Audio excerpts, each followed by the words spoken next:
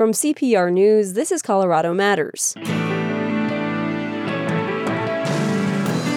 As Colorado's population grows, urban development and roads crowd wildlife. The results can be deadly. The Colorado Department of Transportation and Colorado Parks and Wildlife partner on safe solutions. CDOT's mission is to save lives, and CPW's mission overlaps with ours because they're about saving wildlife and saving lives. Then, how the state's finding money for ambitious spending despite strict limits on taxes. And they rock climb together at an indoor gym in Tennessee, but they're headed to Montana to scale frozen ice walls for the first time. It is a lot of snow out there, dog. I really hope ain't no black ice on this road. Why everything that's bad got the name black? Like they be like black ice, and how you know it's black? It looked clear to me. Look clear to me, exactly. We'll talk with makers of the documentary Black Ice. Evergreen members make ongoing monthly donations in support of CPR. If you're an Evergreen member and have recently received a new credit or debit card, please update your information on file. Updating your credit or debit card will ensure that your investment in the programs you love is current. Easier still, switch to giving directly from a bank account. Your ongoing commitment to supporting in-depth news and music on CPR makes an impact. Call Member Services to update your card information at 800-722-4449. This is Colorado Matters from CPR News and KRCC. I'm Avery Lill.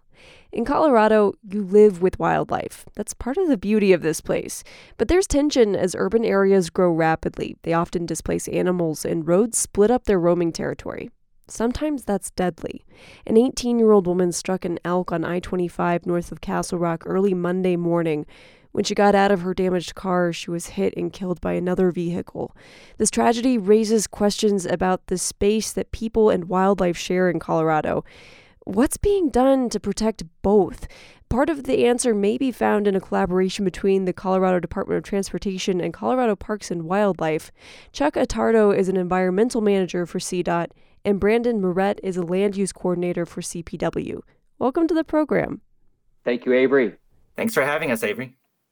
This partnership between the two of you, it only developed recently. It's spurred in part by some legislation that we'll discuss in a bit. But Chuck, why is this relationship important from CDOT's perspective? Yeah, in the old days, CDOT would work with our maintenance folks and sometimes Colorado State Patrol, and we would get feedback from them whenever we were doing a roadway project, and they would say, hey, this piece of the road, we're seeing a lot of wildlife vehicle collisions here. You ought to think about trying to do something. And that was the old days. That's, 20, 30 years ago. And in the last 20 years, we're starting to sort of bond, get a better relationship with our CPW sister agency. And we realize that, CDOT's mission is to save lives and to make sure we can get goods transported on our facilities in an efficient manner. And CPW's mission overlaps with ours because they're about saving wildlife and saving lives. And it just made sense to sort of get together with them, start working a little closer with them, and understand their needs and them understand our needs. It only ends up with better projects in the end. And while CPW's mission is to protect wildlife, a lot of listeners may not understand that protection of people, whether it's a bear in a campground or an elk on a highway, we are concerned about the protection of people first. So as you're trying to protect people first and also animals, how do you each address that tension, the dynamic that exists between people and their desire to develop the land and the wildlife who have lived in these areas before they were developed and just roamed freely? Brandon? Yeah, that's something that keeps us up late at night, especially with the tragic death that recently happened. And while wildlife don't necessarily read signs, who owns this property, who, is this private property, is this a state park, whatever, they roam across the state. And so CPW, we really have to leverage our relationships with private landowners, with different sister agencies, and whoever owns the land. And whether it's counties looking at master development plans for new commercial or residential properties that they plan to develop, especially like in northern Douglas County, we need to leverage those relationships so that we can have spaces for wildlife to move, not only to cross highways, but away from highways as well. One of the projects that you were working on together, Monday's accident actually happened not far from it in the I-25 South Gap project.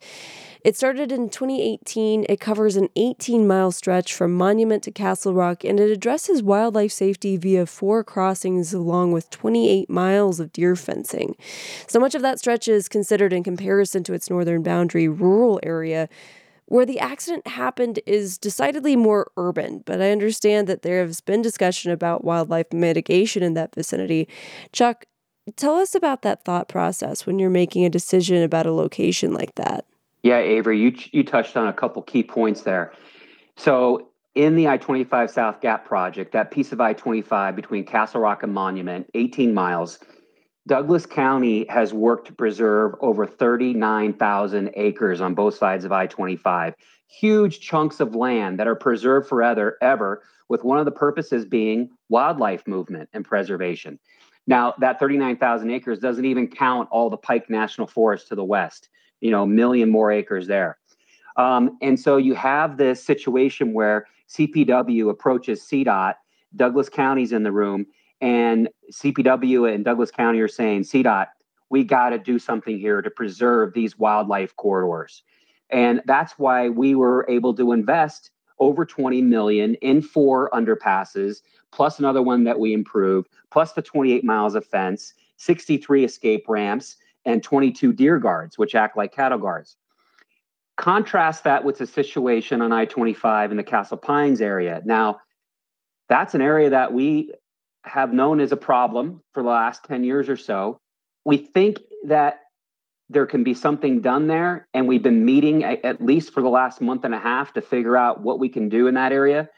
But I got to say, we're worried because if we do something like a fence project, because there is no room for these great underpasses, we worry if we do something like a fence project, we push those animal vehicle collisions to the end of the fence lines. So you get a deer or an elk that gets up to the fence, it follows it to the end, and it crosses the interstate anyway. And that's what we're worried about right now. And we're discussing and we're trying to figure out an innovative solution around that. What are some of the possible tools that you could use? The main tool there in that area, what we've come down to is fence. And what I'm talking about when I say fence, it's 8-foot fence. So it essentially will keep elk, deer, mostly elk and deer, because bear and mountain lion will still find a way over and around it, but it'll hopefully keep them on the west side of the interstate. And then maybe we should back up a little bit. Brandon, tell me a little bit about what wildlife corridors are, because we keep talking about these. What are they? Yeah, and that's a great question, Avery, especially since it's gaining momentum over the last few years, whether it's at the state level or the federal level. So these wildlife corridors, these are different in the Eastern Plains and south of Denver here compared to up in Wyoming that you've seen those great maps, or even on the west slope of Colorado. Those are typically summer ranges where animals, big game species, are usually up high. So like up near the alpine of mountains, and then come down low for the wintertime months.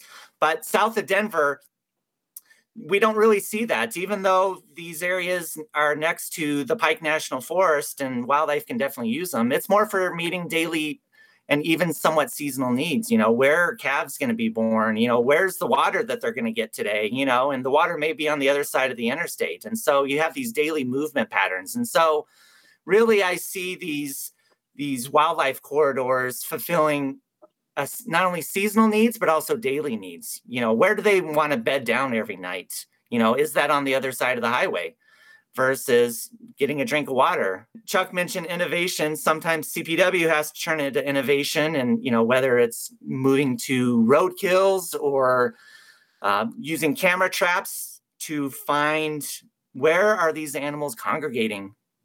For the I-25 South Gap, we see that there is an increased movement in the months of June and in November. And so we've tried to work with CDOT to, have those variable message boards to warn motorists. But with these wildlife crossings or movement corridors, it's something that CPW is continuing to refine year after year.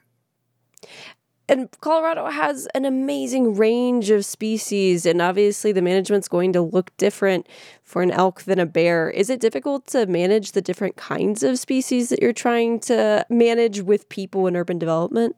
Absolutely. Because one reason I became a wildlife biologist is simply for the fact that wildlife show up in places you don't expect. And so how are we, not only CPW, but CPW and CDOT and other entities, even Douglas County, how are we going to find ways for wildlife to continue to exist on the landscape with all the increase in urban development and expanding roadways and less open spaces for these big game species or non-game species to use for my kids, for my grandkids, and their kids as well. And tell me about a federally endangered species that's also found in this area. We've been talking about this South Gap, the Preble's meadow jumping mouse. That's another species that you're managing along with elk and bear and these other animals.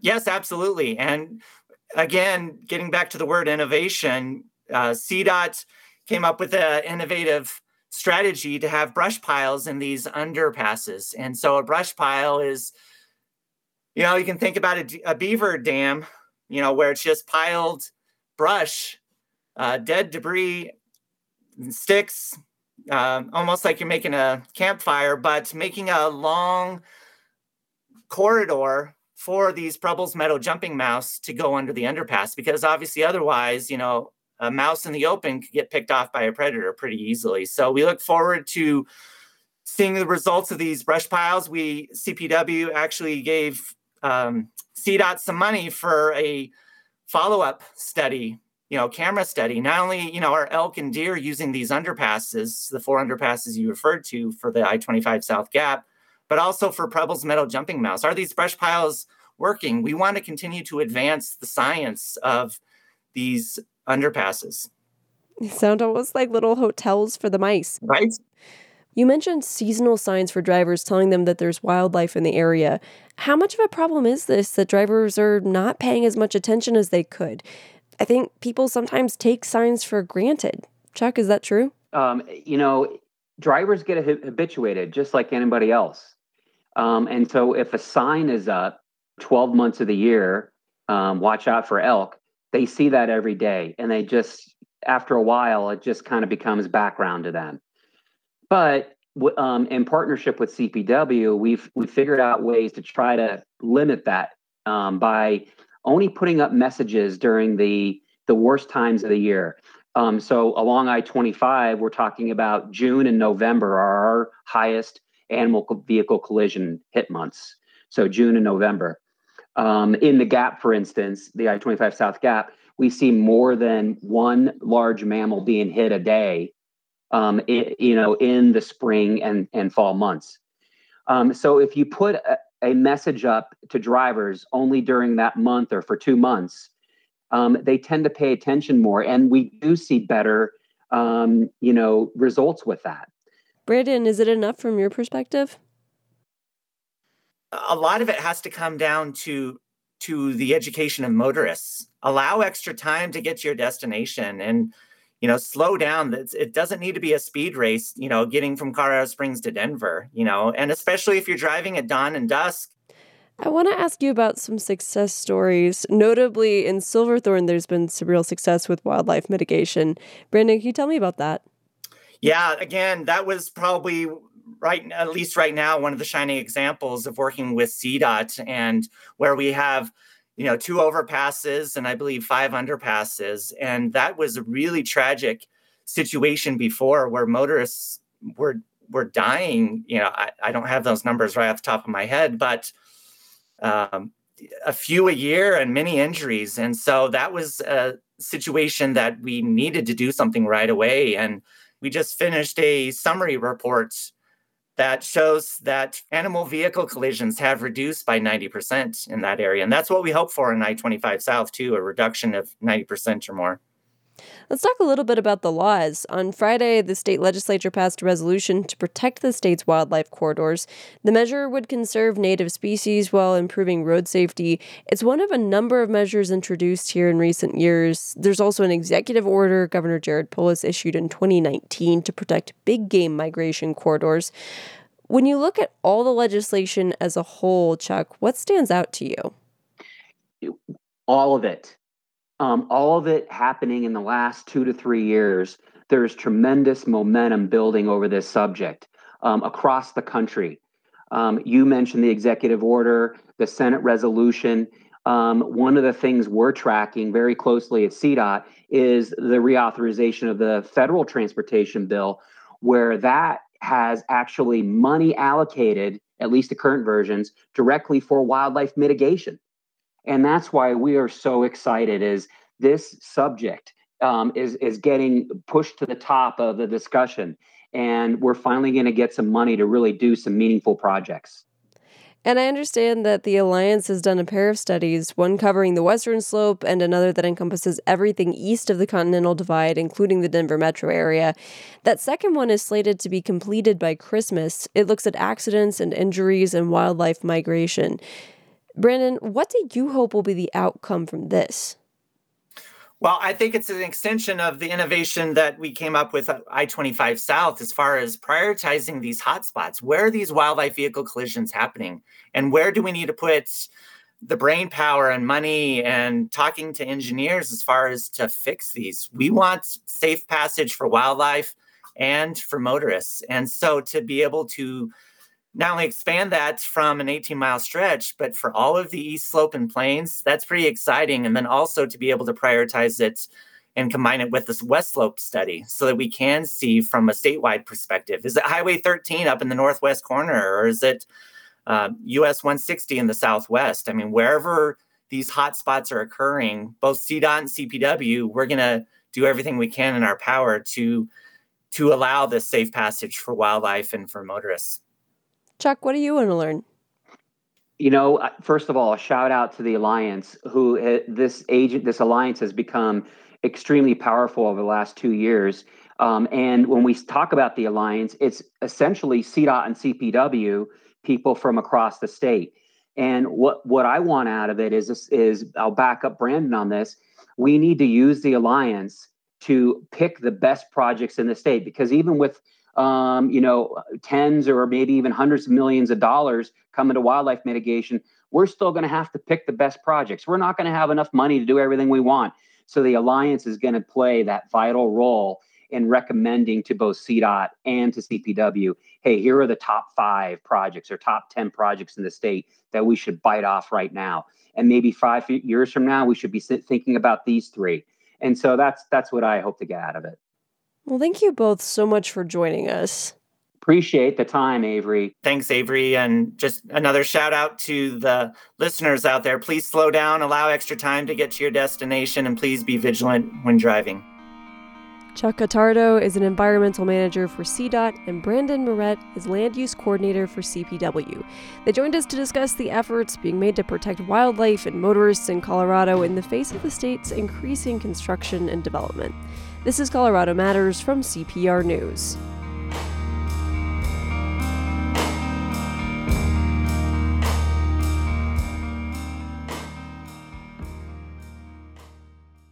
Water is a hot commodity in the West, especially for developers.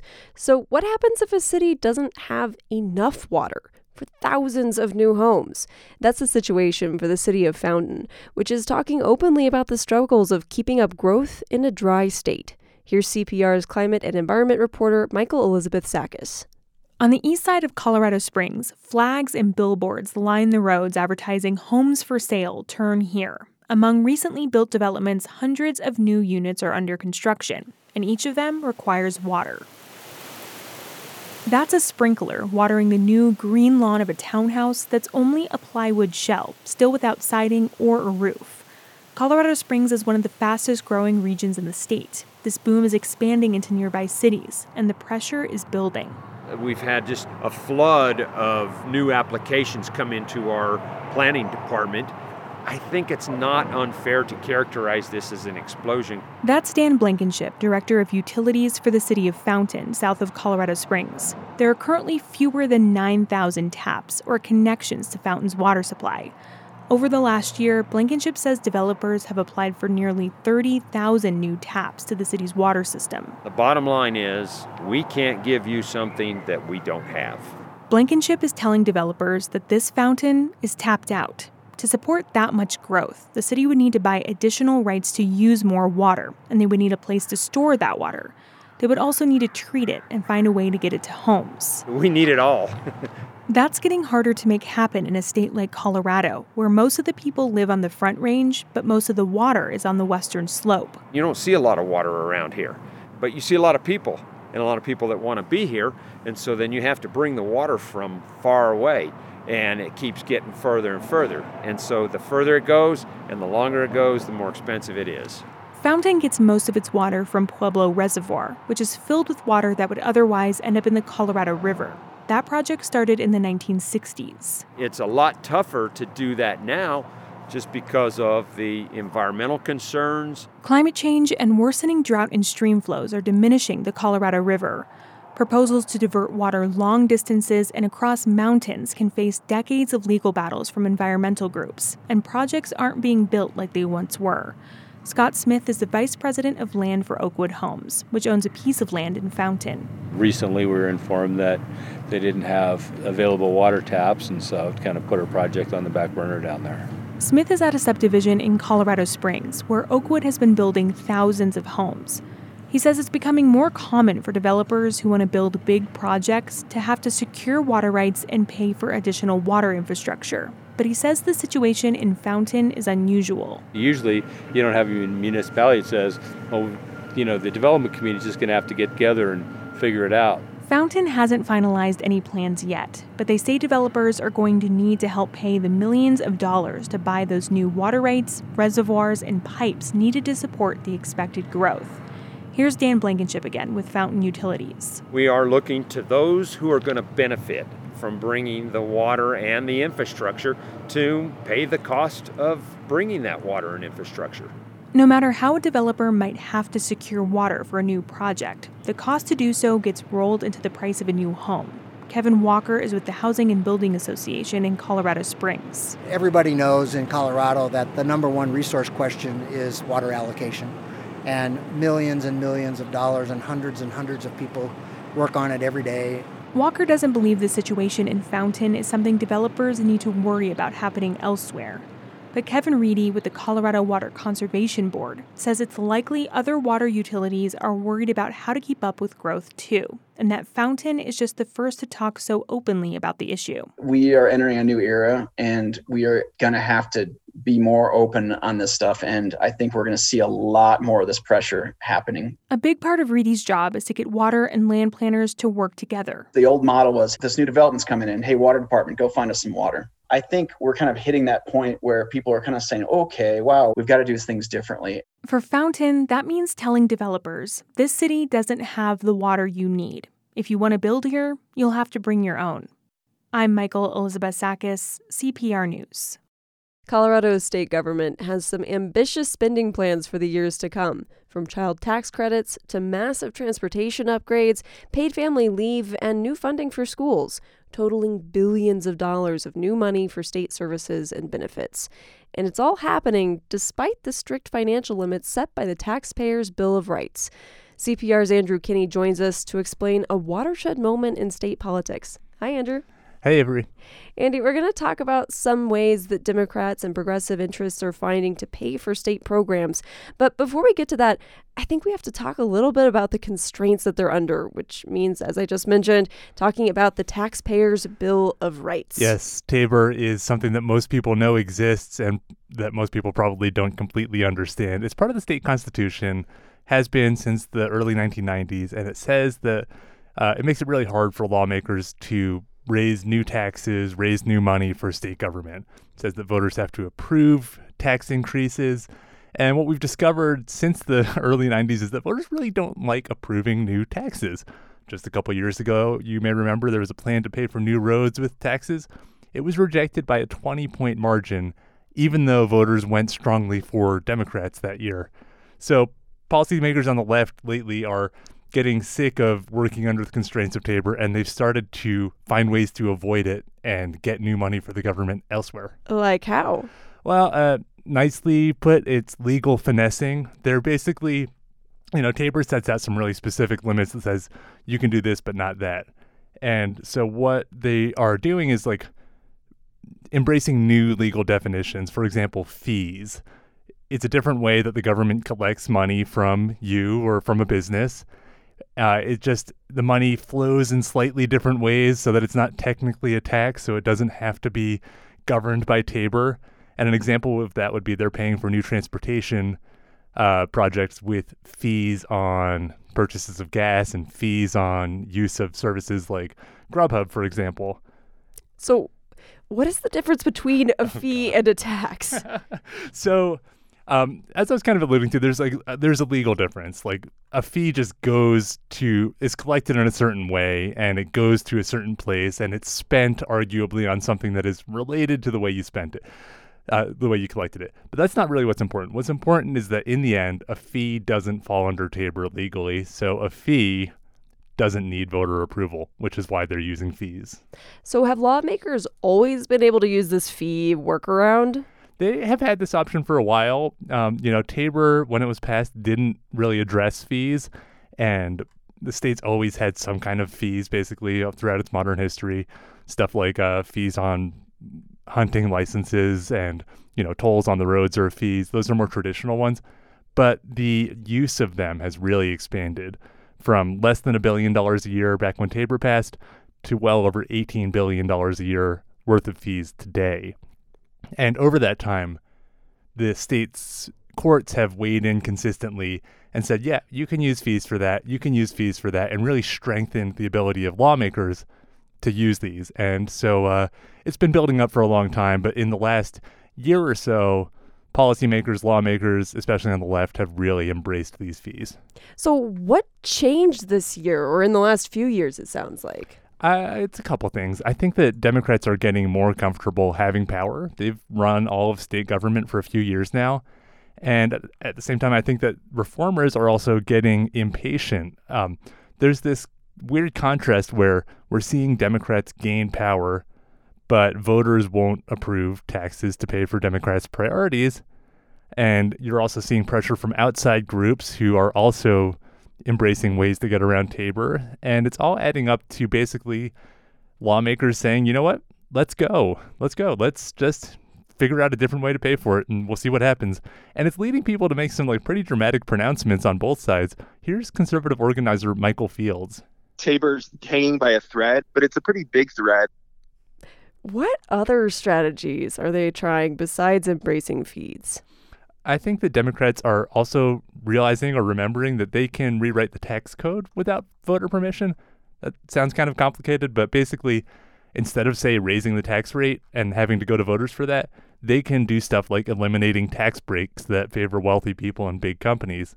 That's what they're doing this year. They're using that to raise $400 million a year in revenue by kind of ironing out those loopholes and stuff.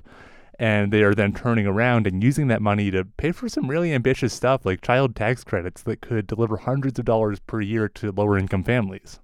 Do you think that these strategies, that they're permanent? Do liberals and progressives think that they have finally defeated Tabor and can raise all the revenue that they want? No. So I think that what they've found is that there are some options, but those options have flaws. Like, fees are a pretty blunt instrument. You can't really target a fee at wealthy people as precisely as you could target a tax. When you put a fee on gas, everybody has to pay it, no matter how much money they have or they don't have. And that's leading people on the left to be pretty unsatisfied because they see them as regressive, and they also just see them as not the permanent, best solution for all this. Here's Scott Wasserman of the Progressive Bell Policy Center. And so I think this period will be seen as the moment in which we demonstrated to Coloradans that this is what happens when you fund the things you care about. If you want to continue that, you're going to need structural reform. And what about conservatives? They think this is a funny story because everybody agrees what's happening. Like, everybody agrees on the facts that Tabor is being circumvented. What they don't agree on is whether that's the right thing or not. And conservatives obviously hate this. They don't want to see more money go to the government. They love Tabor. They don't think that they can stop this at the Capitol building right now, but they are hoping to turn it into an election issue instead. I think this is something you put in front of them and say, look, they raised gas taxes. They raised your in the mill levy, your property taxes, without voter approval. And what do you think about that? So it's kind of a bet. People on the left are hoping that people will see everything that was funded and think, okay, maybe I didn't get to approve the funding for that, but I like what you did, and reelect Democrats? Or will they say, oh boy, a lot of new fees. I don't like paying all this money. Goodbye. Andy, thank you so much for joining us. Thank you. CPR Public Affairs reporter Andrew Kenney. This is Colorado Matters from CPR News. Pastor Paula Stone Williams is transgender and learned about the patriarchy once she transitioned. There is no way a well-educated white male can understand how much the culture is tilted in his favor. Her book, As a Woman, is our pick for Turn the Page with Colorado Matters. Read it and join us June 30th for a virtual chat. Free tickets at cpr.org/turnthepage. Supported by Wanabo Love Keller Mendenhall Smith Wealth Management Group of Wells Fargo Advisors. A new film, Black Ice, follows a group of young people from Memphis, Tennessee to Montana to try out ice climbing. But it's really about being young and black in America today. Early in the film, you hear members of the group chatting as they drive into the snowy mountains of Montana. It is a lot of snow out there, dog. I really hope ain't no black ice on this road. Why everything that's bad got the name black? Like, they be like black ice. And how you know it's black? It looked clear to me. Look clear to me, exactly. Maybe if y'all didn't paint the streets black, it wouldn't be black. Maybe if it had an opportunity to be on top of the snow. Zachary Barr is with Boulder-based Real Rock, a documentary production company and a film tour. He directed the film. Malik Martin was featured in Black Ice and helped shoot it as well. They spoke with my colleague, Andrea Dukakis. Zach, Malik, welcome to the show. Thank you for having us this morning. I'm glad to be here. Yeah, thanks for having us. Malik, give me a little picture of South Memphis where you grew up. What was it like? South Memphis, it's a beautiful place. It's a well tight-knit community. It's just one of the places that has been overlooked and abandoned over the years. When it comes to infrastructure or anything, it needs upkeep. And in my neighborhood, there's certain places if you drive through, it looks like places through the 80s, But back when I was a child, it was a thriving, beautiful place with painted sidewalks and, well-off people who own their houses, who've been living there their whole life and just, real neighborly and close-knit. But with anything, pressure make diamonds. So even though it may be hard in a lot of places, there's a lot of beauty, a lot of art, and a lot of history that oozes through our streets and through our individual citizens that come from this place. And Malik, the film also focuses in on this climbing facility that was built, Memphis Rocks, that helped enhance the area's sense of community. What is it about the place and climbing that helped bring people together? South Memphis has always been a communal area. Like, it takes a village is something that's an old African proverb. But poverty and trauma impacts certain people living under it differently. And the gym came in and kind of gave a safe place to recreate. Because over the years in the projects, it just seems that, things have been taken away, but things weren't added in the way of the school systems. You have to live up to a certain amount of passing rate. And if you don't have another pass rate, we close down the schools. So there's not as many schools as there used to be.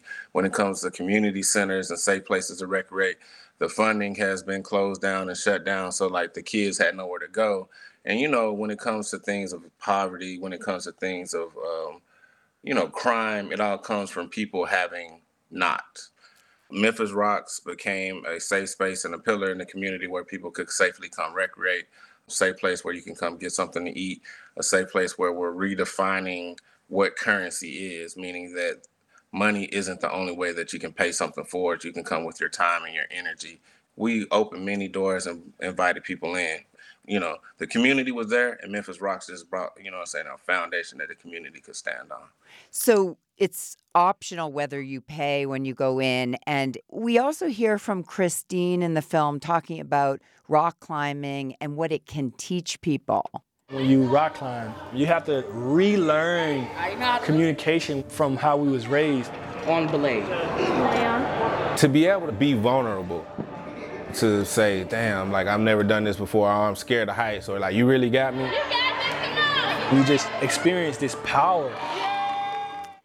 And Malik, Christine, who we just heard from, runs Memphis Rocks. What does he mean by rock climbing and having to relearn communication? So when you rock climb, you're in a vulnerable position because typically you're 20 to 40 feet. In the gym, you're like 20 to 40 feet off the ground, outside even higher. And someone literally is holding onto your life in their hands. And so to have that trust on just saying on belay, if someone says belay on, you have to have enough trust in them that they've checked their gear, everything is weighted properly, etc. So like relearning communication, learning how to be more attentive while someone is, having a super focus, and especially if you're outside on a high wall. Like I've never have been so tuned in, and when I'm doing crack climbing or when I don't want to die on the side of a mountain, I'm like super tuned in. And Zach, during the film, some experienced climbers visit Memphis and propose this idea of an ice climbing trip. How much does climbing in a facility like Memphis Rocks translate to actual ice climbing? Most everyone these days learns to climb in a rock climbing gym. That's a universal experience all over the world. So, you learn the movement, you learn the safety, you learn to enjoy it. But what you don't learn is, how to freeze in a winter camping trip in Montana, sleep in a tent outside, cook all your own food, hike through the snow, keep your toes from falling off. So these guys had a little trial by fire for sure in the movie. One of the members of the group that we get to know really well that heads to Montana is a kid named Salacio. Zach, tell us a little bit about him. Yeah, Matt Salacio's a kid. He's 20 when the film meets him in South Memphis. And, he's had a really rough go of it. Unfortunately, he's like a lot of young people from that neighborhood. He grew up without his parents. He grew up in poverty. And he literally is hungry a lot of the time. He doesn't always have enough food or enough money, and especially he doesn't have enough love and support in his life. And so Memphis Rocks does its best to love and support him. Salacio works at Memphis Rocks at the climbing gym. He actually works in the juice bar making smoothies. And it's a well-paying job that is critical for him in his life. Memphis Rocks is a safe place. So Memphis Rocks is a place to get something to eat. And so in the film, when Salacio gets invited on this trip, he's never left his neighborhood. He's never been on a plane. But what he has had is a lot of incredible experiences of survival. He's tough as nails. And, if anyone can sleep outside in snow and learn how to climb ice, it's Salacio. He actually has some injuries from a shooting. Yeah, he was actually shot when he was in high school, which was just a few years back. And he's just learning still how to deal with that. One of his arms doesn't work that well. And the bullet actually also went through his jaw and messed up his teeth. And he's had to relearn how to talk. And this trip in this movie, I think, really showed him that he is beyond capable, that he can, especially with love and support and some people around him to help him, he can make it in this life and he can succeed. So the group heads to Montana, and there's lots of talk about Montana and its whiteness. Someone says the place is so white, it hurts your eyes. Malik, how would you describe what it was like for the group to first show up in Montana? Yeah, when we landed in Montana, it was like all eyes on us. I'm pretty sure they never seen that large a group of Black people coming through the airport or moving through the town at once.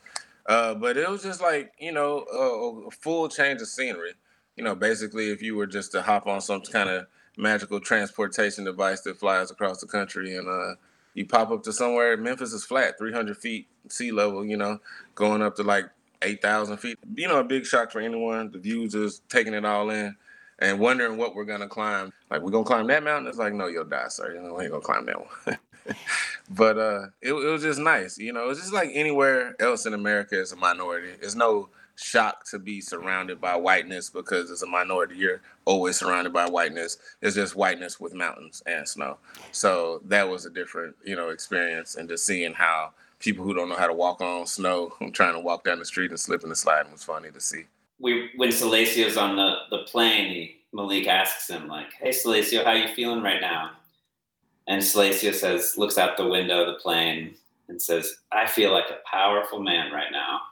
And for me, that just was such a great moment in the movie, but also personally, a little wake-up call to my privilege and my place in this world where, look, I've been on a lot of plane flights, but let's face it, it is an extremely privileged thing to do, and it also makes you feel on top of the world. And, it's cool to give Salacio that experience. He deserves it.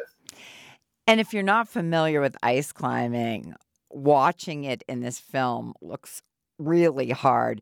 You're climbing on this frozen waterfall. And Zach, tell us about what ice climbing entails.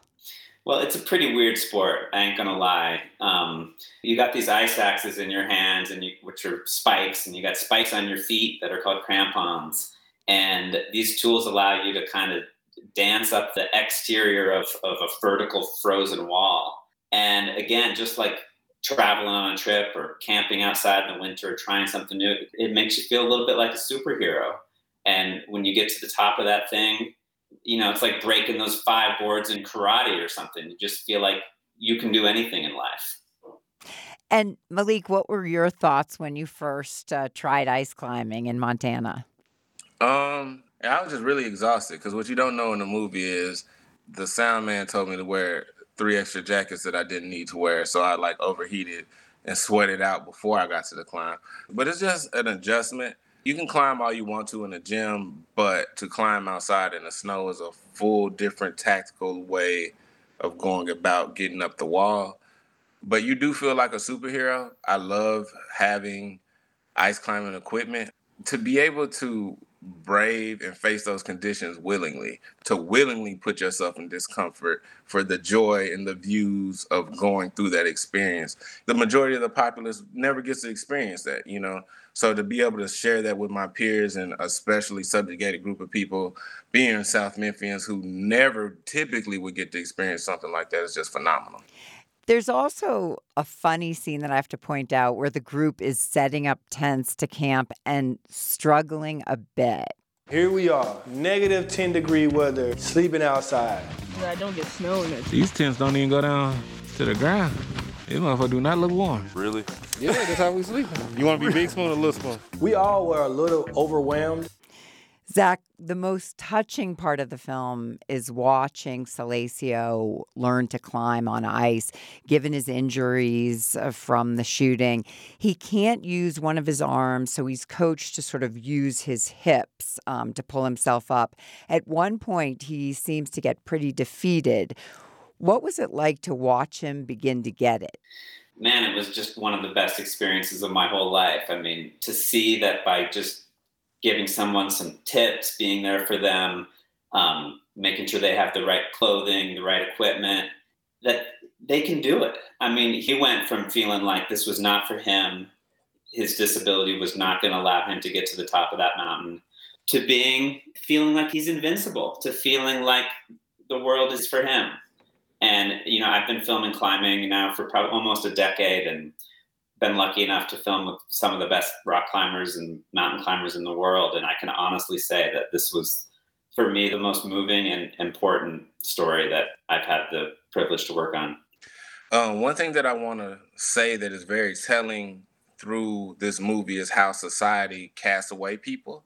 Because I watched Black Ice with doctors and physical therapists, and the first thing these people are saying that they're shocked and or appalled that like Salacio, oh my God, with just a bit something different, we can get some veneers and do this, and over time, it doesn't have to be like one huge reconstructive surgery. So what you see is a lot of Black people, brown people, people of color living in, distraught circumstances, extremely traumatic things that are out of their hands happen to them.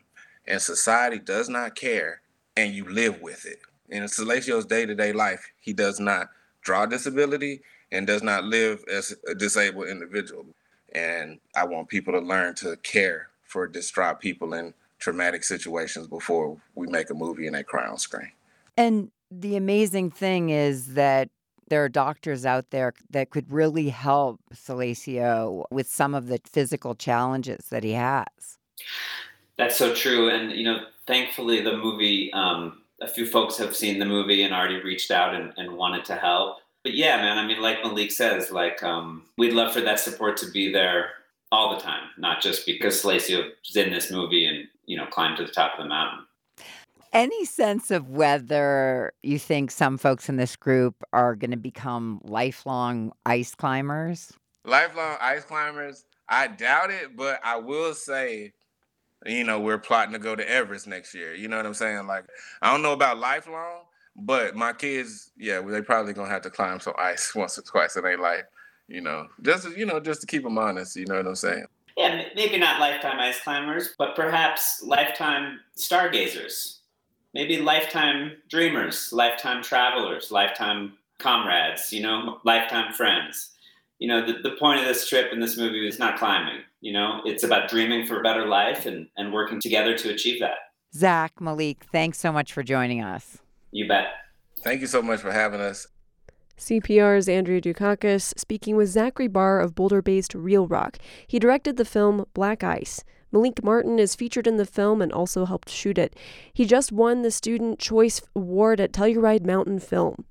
It will also be showing tomorrow evening at 6 at the Boulder Theater.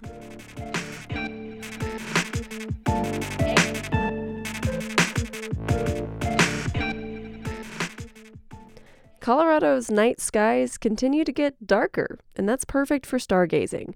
The Montrose County towns of Nucla and Naturita have been designated international dark sky communities. So what does that mean? I asked Val Schwark that question when the western slope town of Ridgway was also recognized last August. Dark sky designation is at the town that series of criteria, and that criteria is they do have a rigorous lighting ordinance in place that meets IDA guidelines, the International Dark Sky Association guidelines.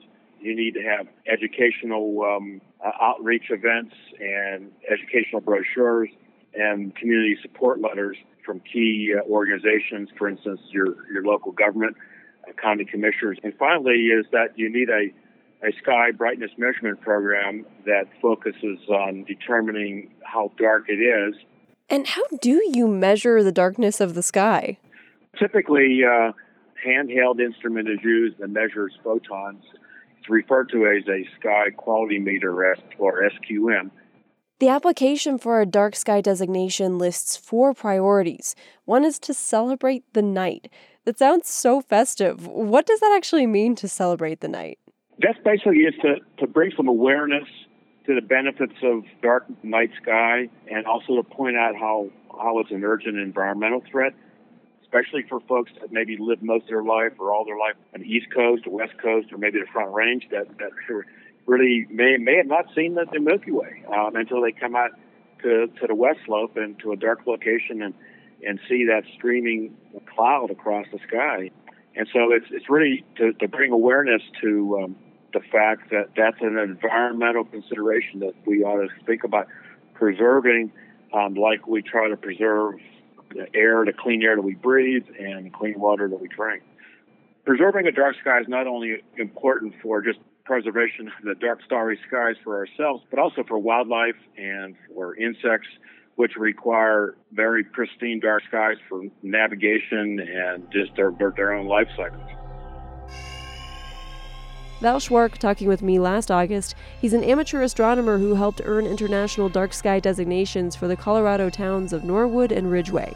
Nucla and Naturita are the latest communities in the state to get that designation. They join Crestone, Westcliff, and Silvercliff, along with some parks: Mesa Verde, Black Canyon of the Gunnison, and the Great Sand Dunes. Happy stargazing!